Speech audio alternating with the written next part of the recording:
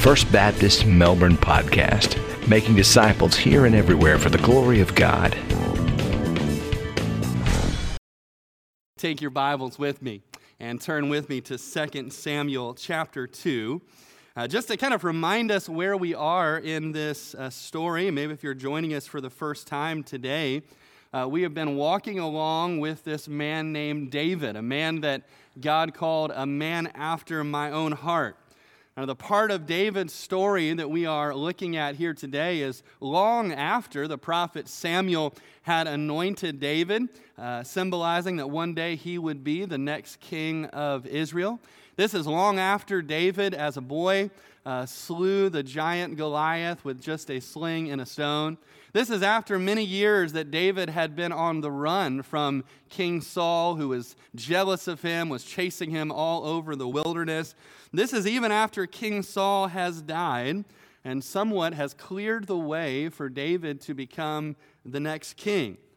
But what we saw last week was that David's own tribe, the tribe of Judah, had anointed him king over Judah, but he wasn't yet king over all of the tribes of Israel, and that's because, as was read for us just a moment ago, in chapter 2, verses 8 and 9, Abner, who was the commander of Saul's army, went and took the only remaining son of King Saul, this man named Ishbosheth, and had made him king over the rest of the tribes of Israel. So this is where we are. We have David, who is king over the tribe of Judah, and we have Ishbosheth, who is king over the rest of the tribes of Israel. And these two kings and these two armies are about to go after it. But before we jump into that story further, let's just pause. Let's ask the Lord to be with us. And Father, we do thank you for your word today. We pray, Lord, as we study it, that you, who have given us this word and inspired this word, would speak to our hearts, Father. Would you give us ears to hear you today, hearts to obey you, that we might trust you, that we might follow your Son Jesus as our King. And we pray in Jesus' name. Amen. Well, this past summer, I had the chance to go with some of my family to Ecuador on a mission trip with our church, and it was just an amazing experience to be able to go there. One of the things that we did on that trip is we helped run a camp for about 300 children from the jungle. And those who were leading that camp, the staff down there in Ecuador, just did an awesome job making it fun for the kids. We had some competitions that we would do. They broke us up into different teams, and even those of us on the mission team were kind of divided up on those teams with the children. One of those competitions was done out on the rec field. And when I say rec field, it wasn't like, don't imagine like a grassy plain. It was more a field covered in rocks, all right, was all it was. And one of the competitions we had was a tug-of-war battle where you had to hold on to an inner tube for dear life and try to pull the other team across the line. I think we have a picture of one of those battles going on right here, and I'm there in the gray shirt at the front of the line on the left-hand side there, and I am holding on for dear life and going against someone I think far younger and far stronger there on the other side. But we were doing okay for a little bit. I was pulling with everything I had, but then my feet just slipped right out from underneath me, and I hit the deck. And I think we have a picture of that also here. Yep, there it is. And I probably should have let go at that moment, but I didn't. And so they just dragged me all the way across on the rocks and cut my legs all up to pieces. I was resisting. I was given all the resistance that I had, but maybe you've heard the expression, resistance is futile. And that was certainly the case there. It was futile, my resistance. It made no difference at all. And you know, this part of the book of Samuel is somewhat like that round of tug-of-war. A lot of people in this story are resisting David becoming the king of Israel. We're going to see that today. People resisting him in a lot of different ways, but in the end, we know what's going to happen because God has already said what's going to happen. We know that David is going to be the next king, and so they can resist all that they want to, but resistance is futile when the Lord has already made a promise. But here's the thing. It isn't just King David that people resisted back then. People today resist David's future son, King Jesus, as well. Now, Jesus is the King of Kings. He is God's eternal Son. He has died for us. He has risen again. He has ascended to the Father. He even right now is reigning at the right hand of the Father, and one day He is going to return. And yet many people today, and maybe even some in this room, are resisting the rule and reign of Jesus over their lives. But resistance to King Jesus isn't just futile, it's foolish. Because He is the King forever and ever, whether we would have Him or not. And so what I hope we will discover this morning as we look at this part of David's story is that there are three kinds of people who resist the reign of the king over their lives. We're going to look at kinds of people who resisted David's reign back then, and we're going to think about how we resist the reign of Jesus in our lives in the very same ways today. And so first off, the first kind of person I want us to see are what I'm calling the fighters. The fighters. Some people actively oppose the king. And Abner is a great example of that kind of person because he does all that he can to oppose King Jesus. As we said earlier, he is the one that goes and takes Saul's son Ishbosheth and anoints him and makes him king. And really, as you go along here, you can kind of tell that really Ishbosheth is really more of a puppet, that Abner is really the power behind his throne. In verses 10 and 11, it tells us that Ishbosheth reigned for 2 years, while David reigned for 7.5 years in Judah. Now, the truth is, we really don't know where where Ishbosheth's 2-year reign kind of fits in the chronology of David's 7.5-year reign. It could have been at the beginning of that time, could have been towards the end of that time, but we know during this whole time there is a struggle that is going on between the house of Saul and the house of David. And in verse 12, these two armies and these two kings are about to collide. And so let's read what happens starting in verse 12 of chapter 2. It says, "Now Abner, the son of Ner, and the servants of Ishbosheth, the son of Saul, went out from Mahanaim to Gibeon. And Joab, the son of Zeruiah, and the servants of David went out and met them by the pool of Gibeon. So they sat down, one on one side of the pool and the other on the other side of the pool. Then Abner said to Joab, 'Let the young men now arise and compete before us.' And Joab said, 'Let them arise.'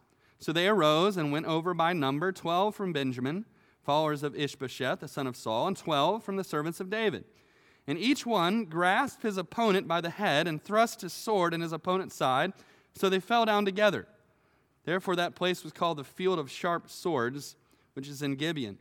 So there was a very fierce battle that day, and Abner and the men of Israel were beaten before the servants of David." So these two armies meet by this pool in Gibeon. And if you trace it out on a map, you can tell that Abner's army traveled a lot further to get to this town of Gibeon than David's army did. It's clear that Abner is the aggressor in all of this. As they're sitting there by that pool, Abner is the one in verse 14 who suggests that maybe some of the men could get up and have a little competition.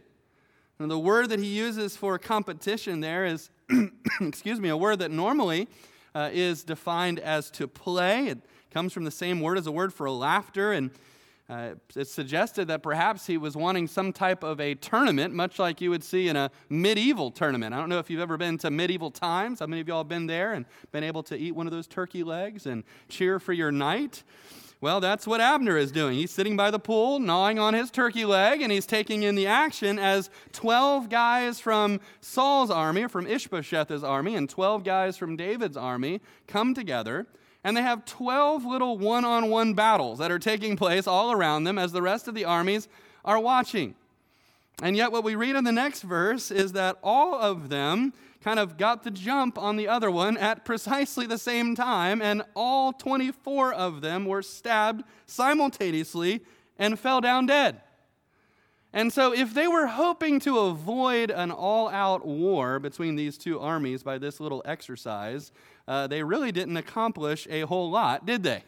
Because nobody won. They were all dead, all 24 of them. The only thing that it really did accomplish is make all the rest of the soldiers very mad at watching 12 of their friends die on each side. And so verse 17 says, a fierce battle broke out between these two armies, and David's army won. But more on that in a minute, because starting in verse 18, the narrator wants us to focus in on these two particular guys in this battle. One is chasing the other one down the road. And if you're a fan of action movies, this scene right here would make a great scene in an action movie. Look at it with me, verse 18. Now the three sons of Zeruiah were there, Joab and Abishai and Asahel. And Asahel was as fleet of foot as a wild gazelle. So Asahel pursued Abner, and in going he did not turn to the right hand or to the left from following Abner. Then Abner looked behind him and said, "Are you Asahel?" He answered, "I am." And Abner said to him, "Turn aside to your right hand or to your left, and lay hold on one of the young men, and take his armor for yourself." But Asahel would not turn aside from following him. So Abner said again to Asahel, "Turn aside from following me. Why should I strike you to the ground? How then can I face your brother Joab?" However, he refused to turn aside. Therefore Abner struck him in the stomach with the blunt end of the spear, so that the spear came out of his back, and he fell down there and died on the spot. And so it was that as many as came to the place where Asahel fell dead and died stood still. I know that there's some parents who are probably horrified that their kids are hearing this story right here in the Bible. And of course, if there's boys in this room, if there's anything about my boys, they're probably saying, "Cool, I didn't know a story like that was in the Bible." And maybe some of the girls are saying, "Gross, I didn't know a story like that was in the Bible." And yet here it is. And so verse 18 introduces us to these three sons of Zeruiah. We find out later that Zeruiah was David's sister. So these three sons of Zeruiah were actually David's nephews: Joab, his commander, Abishai, and Asahel, the guy who gets killed in this scene. And we're told that Asahel was fast. He was like gazelle fast. He was the Hebrew version of Usain Bolt.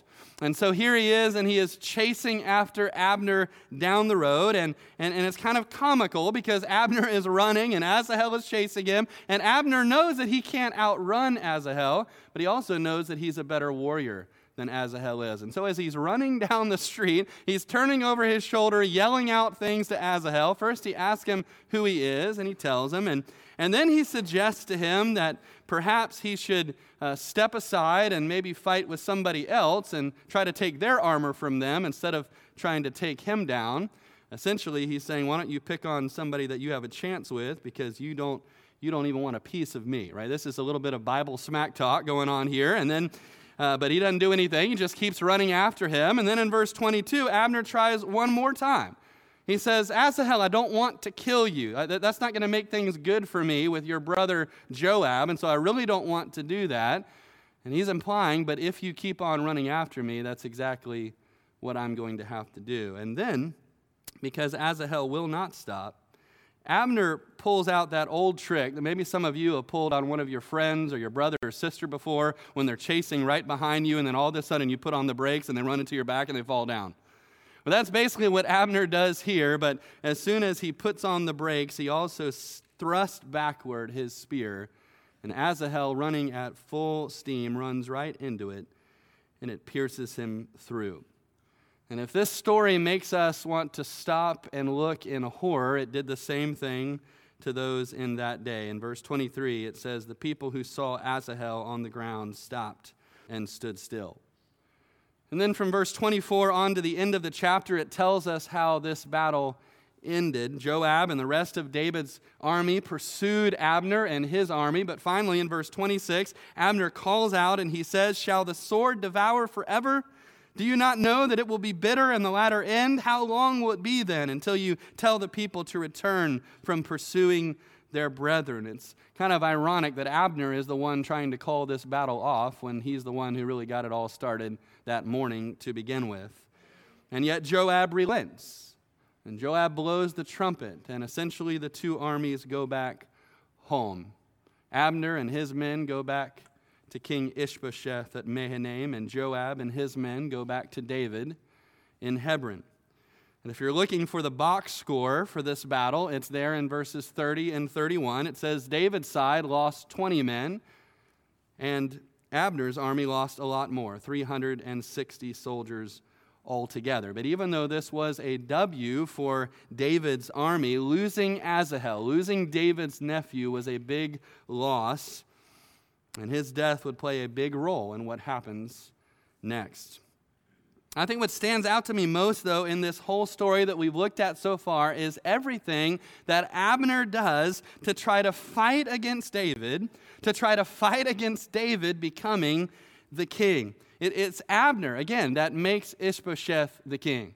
It's Abner that gets his army together and travels all the way to Gibeon. It's Abner that morning who suggests that they should get this fight started. And here's the thing. If we're tempted to think, well, maybe Abner didn't know about God's promise to make David the next king, well, that kind of thinking, really, you can throw that out the window when you get to chapter 3.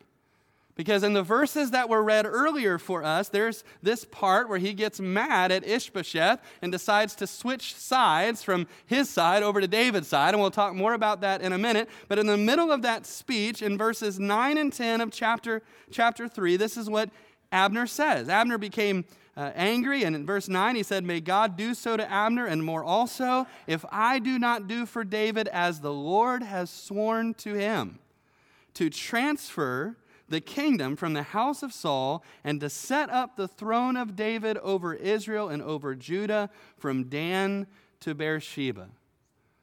So what is Abner admitting to in the middle of this tirade against Ishbosheth? He's admitting that he knew all along. That he knew all along about God's promise to make David the king. And yet this whole time, he has been rebelling against that command, rebelling against that promise. Instead of joining David and helping David to become king, this whole time he has been setting up a king of his own choosing. Now, why would he do that? Clearly, he did not want to follow David. He wanted to be the kingmaker. He wanted to be the power behind the throne. As we'll see in a minute, I think he had designs on the throne itself. But the bottom line is he didn't want to follow David as king, even though he knew David was supposed to be king, because he did not want to give up power or control. And the same is true today when it comes to how a lot of people, and again, maybe some in this room, respond to the Son of David, King Jesus. Many people reject Jesus as their Savior and as their Lord, not because they don't know who He is, not because they don't know that deep down He has the right to rule and to reign, but simply because they do not want to follow the truth. Listen to this. Many people know who the King is and still don't want Him to be king over their lives. Maybe you've been coming for a while now, and you are convinced that Jesus is the Son of God. You are convinced that He is the King of Kings and the Lord of Lords. You know that He has the right to rule and reign over everything, and that includes your own life as well. And yet, up until this time, maybe you would admit that, like Abner, you have been actively resisting the rule and reign of Jesus in your life, and you've been trying to keep Him at a distance. And you know why that is the case. It's for the same sinful reason as what Abner was doing here. Because right now you aren't willing for Jesus to sit on the throne of your life because you're not willing to dethrone the person who is sitting there right now, which is you. There's an old classic gospel tract called The Four Spiritual Laws, a little booklet that many people used and some still do to tell people about Jesus and how He saves. And there's a couple pictures in that booklet that have always stuck with me. And you can see them right here. And the picture that's at the top of the slide there, it's a picture of the life of an unbeliever. It's called the self-directed life. That chair represents the throne of our heart. And you see the letter S there that represents self. And before we come to know Christ, that's how all of us are. Self is ruling and reigning on the throne of our life. And notice that Jesus, that's pictured by that cross, is outside of the circle of our life. And yet when a person trusts in Jesus as their Savior, there is a dethroning that takes place. The bottom picture there, the Christ-directed life. You notice that the cross is now on the throne, that Jesus is seated there, that he is ruling and reigning. And notice where the S is. The S is bowing at the foot of the throne. Abner told Ishbosheth that he was going to do all he could to help transfer the authority from the house of Saul to the house of David, just as God had promised. And there needs to be a similar transfer in each of our own hearts. There needs to be a transfer of authority, a transfer of the throne from ourselves ruling and reigning to Jesus Christ being enthroned there where he belongs. But again, it isn't enough just to know what's supposed to happen. Abner knew that much, but yet he fought actively against the reign of Christ in his life. There's other ways of resisting as well. Some people are fighters, but other people are users. Some people try to use the king, and we'll see that as we look at the next part of chapter 3. I don't want to skip over verse 1, though, of chapter 3. It's a really important verse. Look at that with me. It says, "Now there was a long war between the house of Saul and the house of David, but David grew stronger and stronger, and the house of Saul grew weaker and weaker." So what this tells us is it wasn't just this one battle that settled the issue between Ishbosheth and David, but rather that there's a series of skirmishes and battles that take place over a period of years, and we're not told about all of those battles in the pages of the Bible, but we are told of the final result. We are told about what was gradually happening over time, that David's house was getting stronger and stronger, and Saul's house was getting weaker and weaker. And we could have predicted that, right? Because again, God had made a promise to David that he would be the king, and he would be. It was God's will to bless David, to bring him to the throne, and it would happen. And in the same way, friend, every promise that God has made to you and me in Christ will happen as well. Verse 6 down to verse 21 of chapter 3, which was read for us earlier, is essentially the story of Abner getting mad at King Ishbosheth and deciding to switch sides and to support King David. Verse 6 says that Abner was strengthening his own position within the house of Saul. And while not everybody agrees with this, I think that Abner had designs on the throne itself.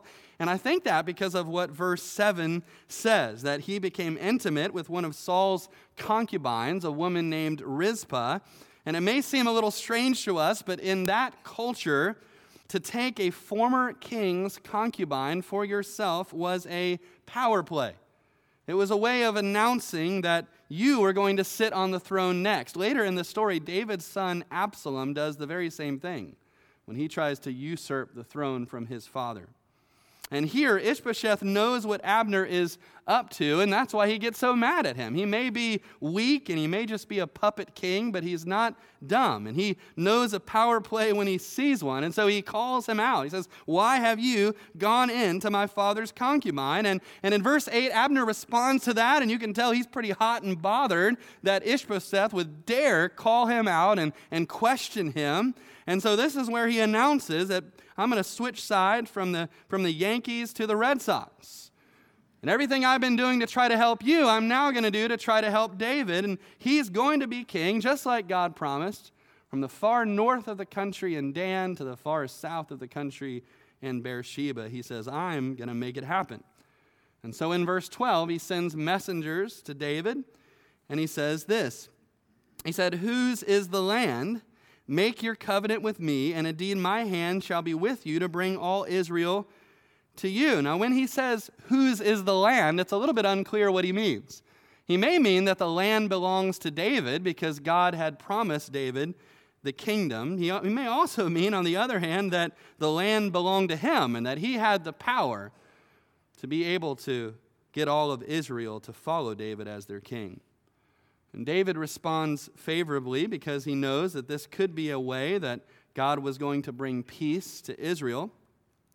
But David isn't dumb either, and so he does something that tests Abner's loyalty and also puts him in his place.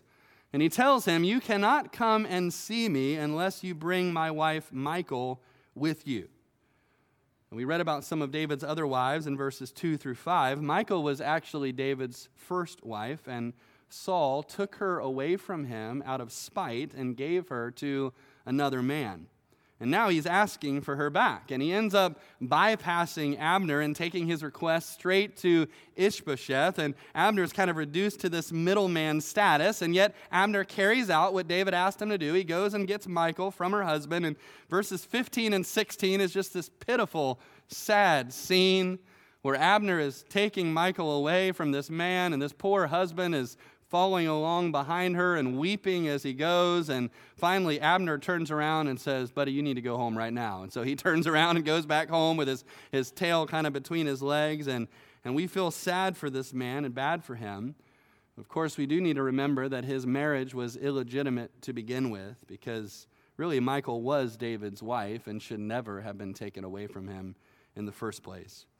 In verse 17, Abner starts doing some politicking for David. He starts going around to the different tribes, trying to garner support for him. He's wearing "David is King" buttons on his lapel, and he's doing all he can to rally the troops. And then he goes to see David, and he promises, "I'm going to do it, David. I'm going to get all of Israel to follow you as the king." And so David sends him off in peace to do just that. But as we'll see, Abner doesn't make it very far. Before we hear the end of that story, I do just want to point out that when we think about Abner switching sides from Saul's side to David's side, it's pretty obvious as you read this that he did not have some enlightenment. He did not see the light. He did not have a great awakening or anything. He didn't do it because he suddenly loved David or because he loved the Lord so much. He did it because he was hacked off at Ishbosheth. And as he did it, he basically was saying, "Well, fine, loser, if you're going to be like that, then I'm going to take my talents to South Beach, right, to Hebron, and I'm going to help David become the king, and you're going to rue the day that you ever chose to mess with me." And I think maybe Abner could see the way the wind was blowing. Maybe he knew that he wasn't getting anywhere with Ishbosheth anyway, and he wanted to play for a winner. Maybe he thinks if he goes off to David and if he helps David that he'll get to become David's number 2. Clearly, he thinks he can play the role of kingmaker for David, and David will forever be in his debt. And so again, like everything else with Abner, it wasn't about David, and it wasn't about God. It was about Abner. It was about what was best for him. Abner was a user. Abner tried to use God's king for his own gain. And Abner wasn't the last person in the history of the world to do that. You know, in the New Testament, there's a man named Simon the magician who's very similar to Abner. He thought that he could buy the Holy Spirit in order to be able to do powerful things and earn a reputation for himself, and people would think he was somebody great. And there's users like that still today. People who come to church not because they love God, but because they think it's good for business, because they want to keep up appearances. There are even pastors and ministers today who, as Paul said, think that godliness is a means of personal gain. And people may not see through it, but God always does, because as he said to David years before, man looks at the outward appearance, but God looks at the heart. And so, friend, as God looks at your heart and my heart today, does he see that we are authentic today? Or does he see that we are users, like Abner? We've looked at two kinds of people who resist the reign of the king in their life, fighters and users. But there's one more kind of person we need to see in the last part of this story, and that's the glory hogs. The glory hogs. Some people care more about their own glory than they do for the glory of the king. You can really see that in the last part of chapter 3. Look with me at verse 22, and we'll read to the end of the chapter. At that moment, the servants of David and Joab came from a raid and brought much spoil with them. But Abner was not with David in Hebron, for he had sent him away, and he had gone in peace. When Joab and all the troops that were with him had come, they told Joab, saying, "Abner the son of Ner came to the king, and he sent him away, and he's gone in peace." Then Joab came to the king and said, "What have you done? Look, Abner came to you. Why is it that you sent him away and he has already gone? Surely you realize that Abner, the son of Ner, came to deceive you, to know you're going out and you're coming in, and to know all that you're doing." And when Joab had gone from David's presence, he sent messengers from Abner, who brought him back from the well of Sirah, but David did not know it. Now when Abner had returned to Hebron, Joab took him aside in the gate to speak with him privately, and there stabbed him in the stomach, so that he died for the blood of Asahel his brother. Afterward, when David heard it, he said, "My kingdom and I are guiltless before the Lord forever of the blood of Abner the son of Ner. Let it rest on the head of Joab and on all his father's house, and let there never fail to be in the house of Joab one who has a discharge, or is a leper, or who leans on a staff, or falls by the sword, or who lacks bread." So Joab and Abishai his brother killed Abner, because he had killed their brother Asahel at Gibeon in the battle.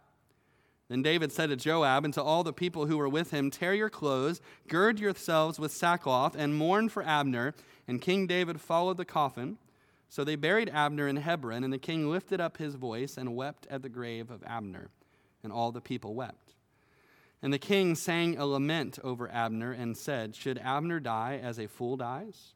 Your hands were not bound, nor your feet put into fetters. As a man falls before wicked men, so you fell." Then all the people wept over him again. And when all the people came to persuade David to eat food while it was still day, David took an oath, saying, "God do so to me, and more also, if I taste bread or anything else till the sun goes down." Now all the people took note of it, and it pleased them, since whatever the king did pleased all the people. For all the people and all Israel understood that day that it had not been the king's intent to kill Abner the son of Ner. Then the king said to his servants, "Do you not know that a prince and a great man has fallen this day in Israel? And I am weak today, though anointed king. And these men, the sons of Zeruiah, are too harsh for me. The Lord shall repay the evildoer according to his wickedness." So in verse 22, after David has sent Abner away on his mission to go and round up all Israel to follow him, some of David's men, including his commander Joab, come back from a mission that they had been on. And in verse 23, people run up to Joab and they say to him, "Hey, Abner was here and made all nice with David, and David has sent him away in peace." And Joab is none too pleased about that, because until recently, Abner was the commander of the enemy army, and also this was the guy who put a spear through the midsection of his brother Asahel. And so for all of those reasons, Joab cannot believe that David has done this, so he runs into David's presence, and he's just angry, and he says, "David, you do understand, don't you, that he is just a spy, that he just came here to spy on you and to find out every movement that you're making." And then Joab goes out, and unbeknownst to David, he sends messengers to call Abner back. And because Abner had made a covenant with David, he probably assumes that David had sent Joab with some message for him. And so when Joab calls Abner over for a private conversation in the gate, Abner doesn't suspect anything. He thinks he has nothing to fear. He thinks that Joab just had a little message that he wanted to give him, and he did have a little message he wanted to give him with the sharp end of his sword. And right there in cold blood, Joab killed Abner for taking the life of his brother Asahel. And before that happened, the narrator told us 3 times that David sent Abner away in peace. The storyteller wants us to know that David had nothing to do with what Joab did to Abner. And really, that's what the whole rest of this chapter is about. It's about demonstrating to everyone and to all of Israel that David was not behind this murder of Abner that Joab had committed. And so that there are basically four things that David does to demonstrate that. The first thing that he does is he curses Joab, and he curses his descendants after him because of what he did. The second thing he does is he basically plans the funeral for Abner, and he commands Joab to dress himself in sackcloth as if he was mourning for the person that he just killed. And then, at the funeral, David basically gives the eulogy and laments the fact that Abner would die in a way that was beneath him, in a way that he did not deserve. And then fourth and finally, David fasts the rest of that day. The people try to get him to eat, but he won't eat. And so everybody knew, because David did all of these things, that Joab had done all of this without David's approval. I love what verse 36 says as well. It says, "Now all the people took note of it, and it pleased them, since whatever the king did pleased all the people." Boy, if that's true when it comes to King David, how much more true is that going to be of King Jesus? Whatever he does is pleasing and right and good for his people. But going back to Joab for just a minute and what he did here, I believe this, and many Bible scholars would agree, that Joab did not just kill Abner to revenge his brother's death, although that was a part of it. But I believe a part of the reason why Joab did this was because he saw in Abner a military leader, a rival, who could take his position in the kingdom of David away from him. And I think that was at least a part of what motivated him to do what he did and to take Abner out. And that's why I say that Joab was a glory hog. He cared more, I believe, about his place in David's kingdom than he cared about what David, the king, wanted at this particular point in time. And we see the same thing in the heart of Jesus' disciples. As Jesus was nearing the time that he would go to the cross, the disciples were sitting around arguing about what? Arguing about their place and which one of them was going to be the greatest in the kingdom. And Jesus said, no, that's how they do it in the world. But it's not going to be that way in my kingdom. In my kingdom, whoever wants to be the greatest should make himself the servant of all and give his life away just as I'm about to. And I'm afraid today that many of us still fall into that very same trap because we care oftentimes more about our own glory and more about having our own ego stroked. We care more about our place and our preferences than we really care about what our king really wants. We can still be a Joab today. But in the end, it's just another way of resisting the reign of the king in our lives, and in our families, and in the church.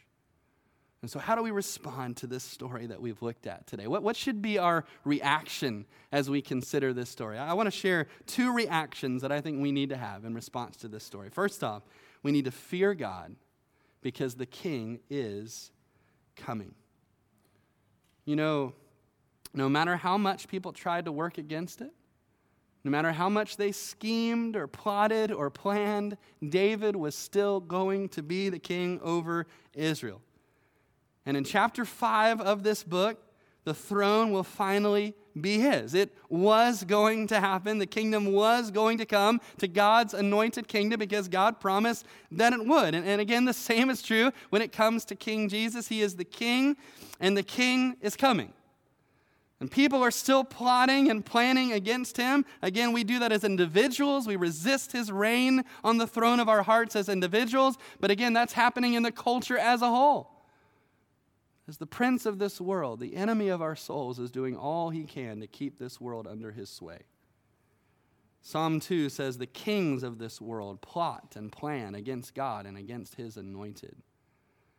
But Psalm 2 goes on to say that God who sits in heaven will laugh at them because nothing that anybody does is going to stop Jesus from returning and from ruling and reigning. This is how John put it. This is what he saw in his vision in Revelation. He said, then the seventh angel sounded, and there was loud voices in heaven saying, the kingdoms of this world have become the kingdoms of our Lord and of his Christ, and he shall reign forever and ever. Now, for those of us who know Christ as Savior, this truth should cause us to rejoice. But for those who don't, this should cause us to fear. And this should cause us to humble ourselves and bow our knee to King Jesus because he is coming. And we all need to be ready to stand before him. That's our first response. It should be to fear God. And our second response today should be to worship God. Because our King is a merciful, merciful King. In the very last verse of this story, King David wants to distance himself again from what Joab and his brother did to Abner. Look at that verse again, verse 39. He says, and I am weak today, though anointed king. In other words, I'm not in a position yet to really do much about what Joab has just done. But look at the rest of this. But the sons of Zeruiah are too harsh for me. The word means too fierce, too cruel. And David would go on to say that a couple more times in the book of 2 Samuel about his nephews. It was clear to David that they did not have the same merciful heart that David had. And reading about this reminded me of a time in Jesus' ministry when he distances himself from a couple of his disciples who were acting too harshly as if they were the judge and jury over other people's lives. The story is in Luke 9, and here is what it says. Now it came to pass, when the time had come for him, Jesus, to be received up, that he steadfastly set his face to go to Jerusalem. And he sent messengers before his face, and as they went, they entered a village of the Samaritans to prepare for him, but they did not receive him because his face was set for the journey to Jerusalem. So Jesus is on his way to the cross. He stops off at this Samaritan village, but they will not receive Jesus. They will not receive Jesus' message. Verse 54, when his disciples, James and John, saw this, they said, Lord, do you want us to command fire to come down from heaven and consume them just as Elijah did? That's kind of a Joab-like response, isn't it? This is part of what earned James and John the title, the Sons of Thunder, because they wanted to bring down the boom on people who wouldn't believe in Jesus. Verse 55, this is how Jesus responds. But he turned and rebuked them and said, you do not know what manner of spirit you are of. For the Son of Man did not come to destroy men's lives, but to save them. And then he went on to another village. You know, because of our sin against God, the Bible says we deserve death. We actually deserve what James and John were asking God to do. We deserve fire to come down out of heaven and consume us all. But aren't you glad, church, that Jesus is a merciful king? Aren't you glad that he isn't like the sons of Zariah or the sons of thunder? Aren't you glad that Jesus went to the cross and took the judgment that our sins deserved so that we could be forgiven? Because he didn't come to destroy our lives. He came to save them if we would turn to him in faith. And so above all else today, as we think about our great King, as we think about King Jesus, our response should be to worship him together. Let's pray.